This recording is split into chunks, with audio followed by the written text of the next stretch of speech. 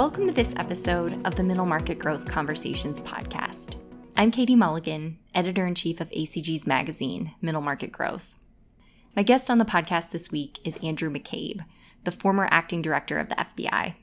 Many of you probably first became aware of Andrew, like I did, when he replaced James Comey as director, and for his role in clearing the way for the appointment of special counsel Robert Mueller. Andrew headlined ACG Seattle's Northwest Middle Market Growth Conference this summer, where he spoke about cyber threats facing both the public and private sectors, especially mid-sized businesses, which are increasingly vulnerable to cyber attack. When he agreed to talk to us for the podcast, I wanted to focus primarily on cyber threats posed by state-supported actors and how they've evolved over time. That said, I felt I'd be remiss not to ask about his reaction to the Mueller report or about his outlook for election security during the 2020 elections, so you'll hear him discuss those topics during the interview too. If you're looking for more about his time with the FBI or his experience with the president, I'd recommend picking up his book titled The Threat: How the FBI Protects America in the Age of Terror and Trump. Andrew McCabe is actually our second podcast guest who came from the Bureau. If you haven't heard our interview with Chris Voss, the FBI's former lead international hostage negotiator, scroll down in the podcast feed to December 2018, when it was originally released. With that, here's my interview with Andrew McCabe. Andrew, thanks for joining me on the podcast. Thanks very much for having me, Katie. It's a pleasure to do it. You first came on the radar of many Americans when you became acting director of the FBI after President Trump dismissed your predecessor, James Comey. In that role, you were instrumental in ensuring that the investigation into Russian interference in the 2016 election moved forward and in the appointment of the special counsel. Were you satisfied with the findings of the Mueller report? You know, I was both impressed with the Mueller report and I guess maybe a little bit disappointed with it in some respects as well. It is, I think, an incredible document of overwhelming facts and details. It's remarkably revealing. I think particularly the information that they included about Russian meddling in the 2016 election was really of the sort that the public doesn't get to hear very often. So they specifically identified Russian intelligence agencies and talked in great detail about the operational activity that those intelligence agencies engaged in. So I think it's a great thing for every American to read, certainly people who are interested in that sort of stuff, because you are not going to get a view into how that work is done really anyplace else. So in many ways, I thought it was an impressive report. Of course, I think probably like many Americans, I walked away from particularly the obstruction side of the report, wishing that the team had been more specific about their thoughts about whether or not the behavior that the president engaged in, which is laid out extensively in the report, would constitute indictable conduct if it was done by someone other than the president of the United States. So, it's an amazing piece of work. I have, of course, the highest respect for Director Mueller and the folks that he worked with. But like any, 400-page report, there are some things that I think any of us, if we had to go back and do it, might do a little differently. Have you seen the country make any progress toward recognizing the threat that Russia and other state actors pose to our cybersecurity, or is that conversation still too clouded by partisan politics? Well, I don't think we've made near the level we haven't had nearly the level of success that we need. There is absolutely no doubt. It has been, we've been talking about this. Senior leaders in the intelligence community and law enforcement community, myself included, have testified about this under oath since 2017. And now, of course, we have the work of the Mueller report to give us the details of exactly how intensely the Russians targeted our democratic process and how they engaged in cyber warfare against our elections, essentially. And despite all that consistent information and those consistent assessments of the severity of the Russian threat, we really haven't taken major steps to do things differently. I think the folks in the agencies are doing what they can. I think the intelligence agencies are trying to lean as far forward as they can. I think DHS is trying to, there are some indications that DHS is really trying to conduct better and more effective outreach to the states. But we still haven't taken any significant federal legislative steps, and I think that is a big mistake. In addition to threatening the integrity of our political system, cybersecurity poses a serious threat to American businesses, too. What are the most attractive assets for criminals, and have you seen that change over time? That's a great question, and it's one that I'm not sure anyone, even in the cybersecurity realm, government, or in the private sector, could answer very easily.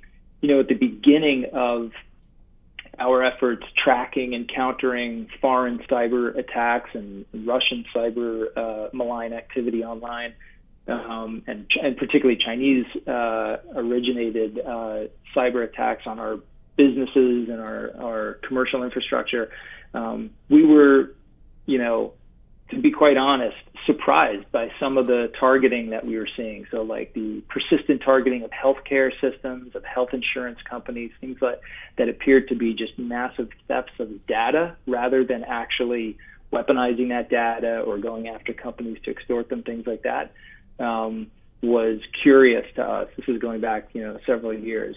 I think what we're seeing now is a much broader and more aggressive targeting effort. So as one example, you see the profusion of malicious activity directed at small to mid-level businesses in which ransomware is used to lock up or destroy or remove computer infrastructure or data from businesses, hospitals, municipalities, and then requests for ransom are made in order to re-secure that data that's been stolen or locked down.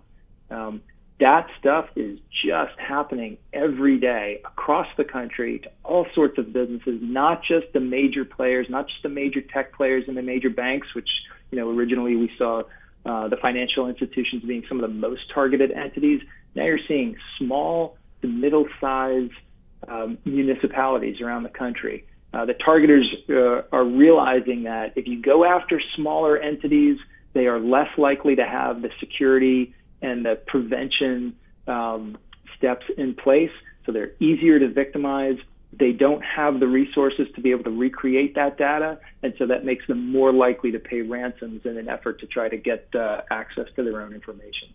So I think what you're seeing is the adversaries getting much smarter about what to target, who to target, and how to use that information to extract the most money and financial advantage out of it that they can. We hear about how cyber criminals are advancing at a faster pace than companies and law enforcement can keep up with in a lot of instances. Has the FBI had to adopt new recruitment strategies or training to be able to attract a new set of employees that can handle this type of work? No question. We were absolutely doing that when I was with the FBI. It was one of our most significant kind of human resources challenges. And I would expect that the FBI is still grappling with that issue today. The fact is there is intense competition in the private sector and in government to be able to attract the best and the right sort of cyber talent, right? So folks at every level, from your recent college graduates all the way up to the most sophisticated, educated and experienced computer scientists. All those folks are in great demand in government and the private sector. And of course, government can't match the salaries and the financial benefits of the private sector, so that makes it even a little tougher to find those folks. Mm-hmm. What we tried to do at the FBI was really use our brand and the opportunity to serve your country, to serve your community, to work in some of the most intense and satisfying aspects of the cyber challenges and challenges in cyberspace. And so we were able to continue attracting folks who really are drawn to that sort of work and drawn to an institution like the FBI, rather than just kind of pursuing the most lucrative offer. It's tough, though. I mean, it is there are definitely not enough people in our workforce nationally that have those advanced skills, and they're all in very high demand. You spoke at ACG Seattle's Northwest Middle Market Growth Conference recently, and you described how Russia has long been focused on intelligence and influencing politics, while China has largely targeted intellectual property. Have those different motivations influenced how the FBI allocates resources or its strategy in dealing with threats from each of those two countries? All those sorts of things have a big impact on how the FBI acquires and deploys its cyber and investigative resources. And there's also, quite simply, there's a volume aspect to the business as well. So if you have, if one particular threat actor, like let's say, for example, China, is really focused on the private sector and they are victimizing dozens and dozens and hundreds, Lord knows how many companies, just from terms of cyber response assets, you need a lot of people who are trained with those skills all across the country, assigned to different field offices, who could get out to the affected entities as soon as we find out what's happened and try to build those relationships where we can cooperate to find a path forward. The Russian cyber efforts are really a part of their ongoing, never-ending, incredibly aggressive intelligence collection activities targeting the United States. So, we'll never have enough people to cover every one of those threats all the time. It's really, very much like what managers do in the private sector. You never quite have as much of the resources that you'd like to deal with. So you have to be very strategic in terms of how you deploy them. And that's something that we try to develop systems within the Bureau to help us do that. One justification that the Trump administration has made for imposing tariffs on China is intellectual property theft. And there seems to be consensus that IP theft is a real problem that affects a lot of businesses, but much of the business community believes that tariffs really aren't the right response, that they're too blunt of a tool. In your view, what's the best way to deal with China and to protect U.S. companies from intellectual property theft? Well, it's an issue that we've been trying to grapple with for many years. And I think a lot of people, look, you could say that our previous strategies weren't as successful as we'd like. And, maybe that's why the current administration is being more aggressive. I can tell you that the approach that we took in prior administrations was really one that focused on engagement, understanding that your adversary may be doing things like IP theft and you're trying to discourage them from doing that. The best way to do that is to have them at the table, to broker out agreements, to try to make distinctions between things like intellectual property theft and typical intelligence gathering or statecraft, which is things that, other countries are going to do. I think we had some success with that, with the Chinese in the previous administration, not nearly as much success as everyone would have liked. But nevertheless, there was a process that we had come up with. We had a routine engagement with the Chinese that involved high-level delegations kind of going back and forth from the United States to Beijing. And we did, during that period, see a significant decline in Chinese malign cyber activity, particularly in the areas of information and IP theft. So was it perfect? No, but I felt like we were making some progress. Of course, I'm not a part of government now, so I don't know what they're seeing in response to the tariffs, but it is hard to imagine that we are going to convince our adversaries to do business differently if we are using those tools of business to kind of injure each other through a trade war. So yes, we need a better path forward with the Chinese. I just think that we might be better served by continuing to engage with them. Since the trade conflict has escalated, do you expect we'll see more cyber attacks now that the relationship has become more adversarial? Well, it's certainly reasonable to assume that as the relationship deteriorates, we're going to see all kinds of aggressive targeting and malign cyber activity and other levels of intelligence collection that we might have been able to avoid. So, yeah, I guess you could say when things are getting worse, they're likely to get worse. It seems fairly obvious, but I would expect to see that.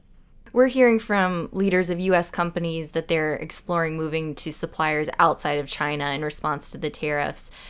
If a manufacturer is quickly shifting to a new supplier in Thailand or Vietnam, let's say, is this going to create a new set of vulnerabilities from a security standpoint? I think it does. I think the private sector, confronts the same challenges in the cyber world that the government does. When you are on defense, you have to be on your game and successful all the time. And the cyber criminals and the foreign intelligence agencies that conduct cyber warfare, they only have to get right once. They can send out thousands or hundreds of thousands of spear phishing efforts, and they only need one person to click on the wrong link to get them inside your network. That is a very tough game for the government to play. It's even harder for private sector entities and smaller entities who don't have the resources to engage in the sophisticated cyber defenses. As you change locations, you are going to predictably, you run the risk of raising the attention of a new set of cyber actors, be they criminal or state supported. You're entering into an entirely new environment. You are going to be coming across a new set of cyber actors, and so the challenges to your defenses are going to be new and different. And so that of course will could put you in a tougher spot. We've talked a lot about foreign actors, but some of the most high-profile breaches have been made by U.S. citizens. Chelsea Manning, for example, or the former Amazon employee responsible for the Capital One hack recently. In your view, is the U.S. criminal justice system taking the right steps to prosecute and deter cybercrime domestically? I think the justice system is, like everybody, trying to adapt, I guess, better word, to the cyber realm. We were definitely walking on some kind of, charting new waters when we tried to bring cases against the first cyber hackers. There are challenges in terms of evidence collection. There can also be challenges in those cases in terms of the classification of evidence. Sometimes your best information about cyber activity comes from intelligence partners, and that always presents great hurdles to using that sort of information in a federal criminal case.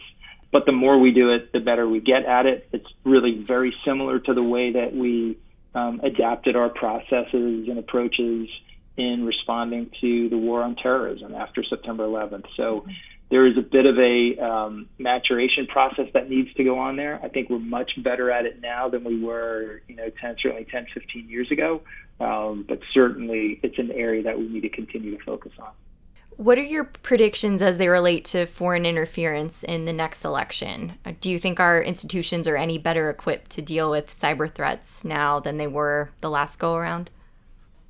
Well, first, I think there's no doubt that foreign adversaries will attempt to target our elections, particularly in 2020. Look, there's no question that the Russians look at their activities in 2016 as a massive success. So there's really no reason to believe that they'll be discouraged from trying something different in 2020. And that Russian success, I would say, has probably been noted very carefully by our other significant cyber actors, so by China, by North Korea, and others, Iran.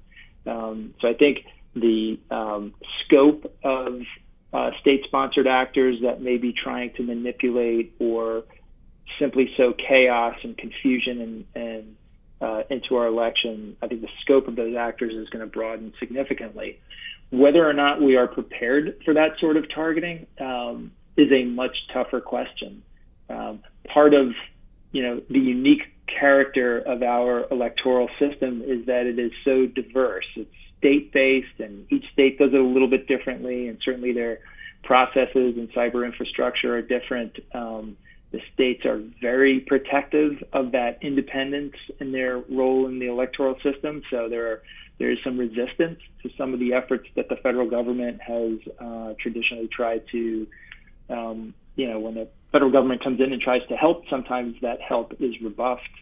So that is a much cloudier picture, and I haven't seen anything publicly that would lead me to believe that, yeah, we're in great shape. We've done all the cyber hygiene and the protection we need to, and we shouldn't worry about it. Of course, I don't have access to that kind of inside government information anymore. But from what I've seen publicly, I think we still have a lot to worry about. Well, a bit of a bleak note to end on, but we'll leave it there. Andrew, thanks for joining me on the podcast. Thanks very much.